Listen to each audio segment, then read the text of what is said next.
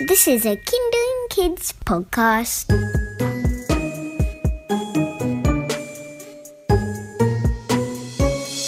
I'm Dexter. I'm Annika. We are the Fact Detectives, and we're friends with some of the coolest grown-ups around. They know all the facts about everything. In this episode, we are going to ask the big questions about something kind of icky, but something that we use every day. Actually, lots of times every day. In Australia, we usually sit on them. They're usually white, and they flush all of our poo and wee away. We're talking about toilets!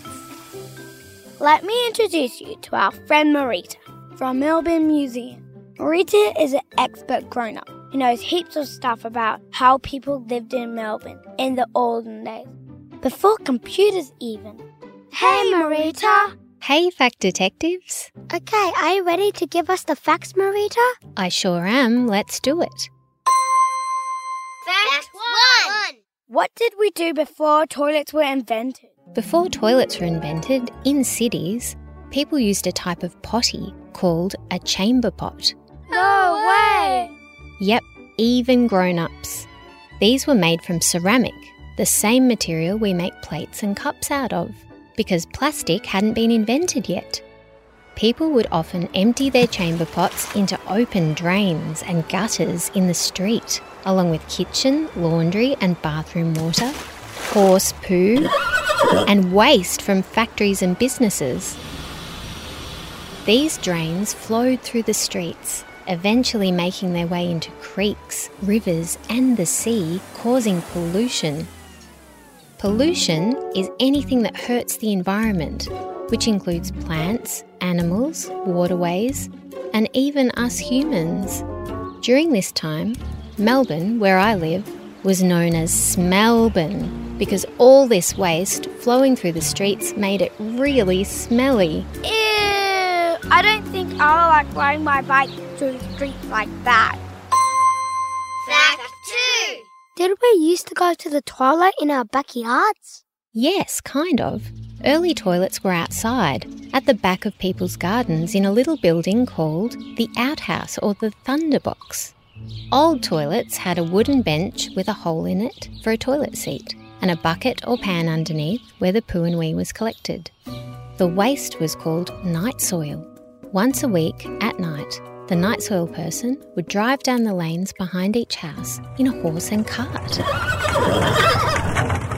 collecting the pans of waste through a little door at the back of each toilet. The cart would then drive all the way to the edge of the city and empty the waste onto fields, where it could break down and be used as a fertiliser for nearby farms and market gardens.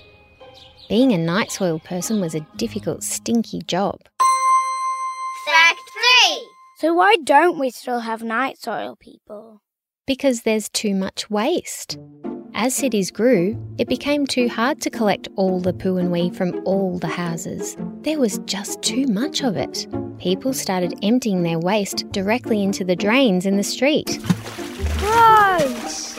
All the waste then flowed through the streets and then into the creeks and rivers, which was a big problem, causing outbreaks of serious disease and sickness. Something had to be done about Smellbourne. Fact 4! That sounds like a big smelly problem. So when did the toilets we use now get made?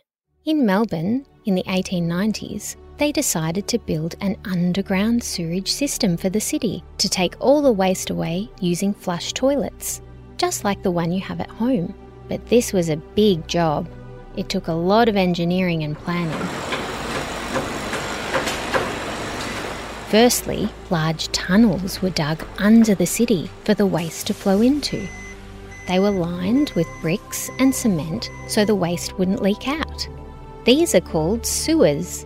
Next, small pipes had to be connected to each house from the toilet to the big sewers underground.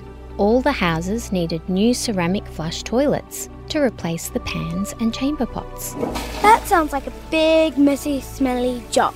Building tunnels under the city and connecting drains and pipes to each house took a long time and a lot of digging and drilling through mud and rock.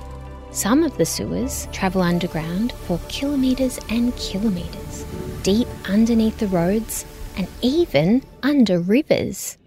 There were large clay works and pottery factories that made all the pipes, because so many pipes were needed to carry all the waste away. The first homes were finally connected to the sewage system in 1897. Cool. Fact 5! So what happens now when we flush the toilet? In Melbourne, the waste flows through the pipes by gravity to a pumping station. Then it's pumped uphill through underground pipes to a sewage treatment plant.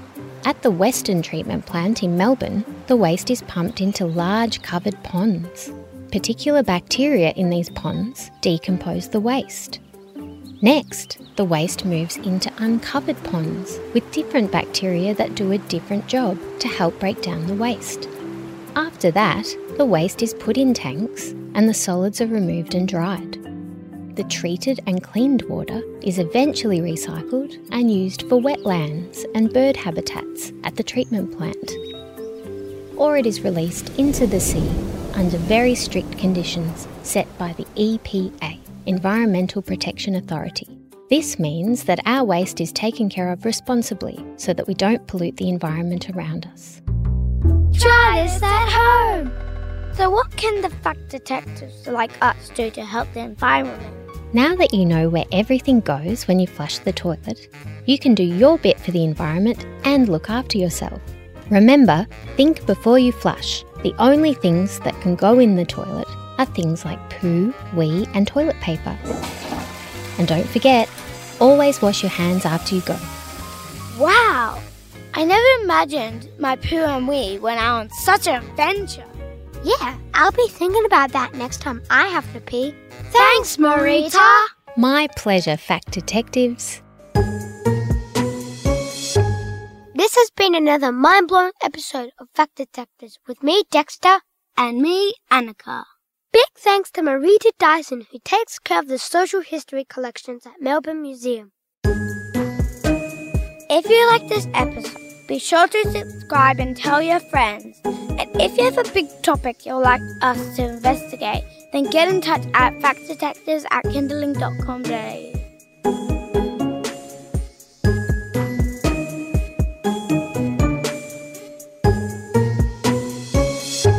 This episode of The Fact Detectives is a Kindling co-production with Museums Victoria. To find out more about the world around you, head to museumsvictoria.com.au.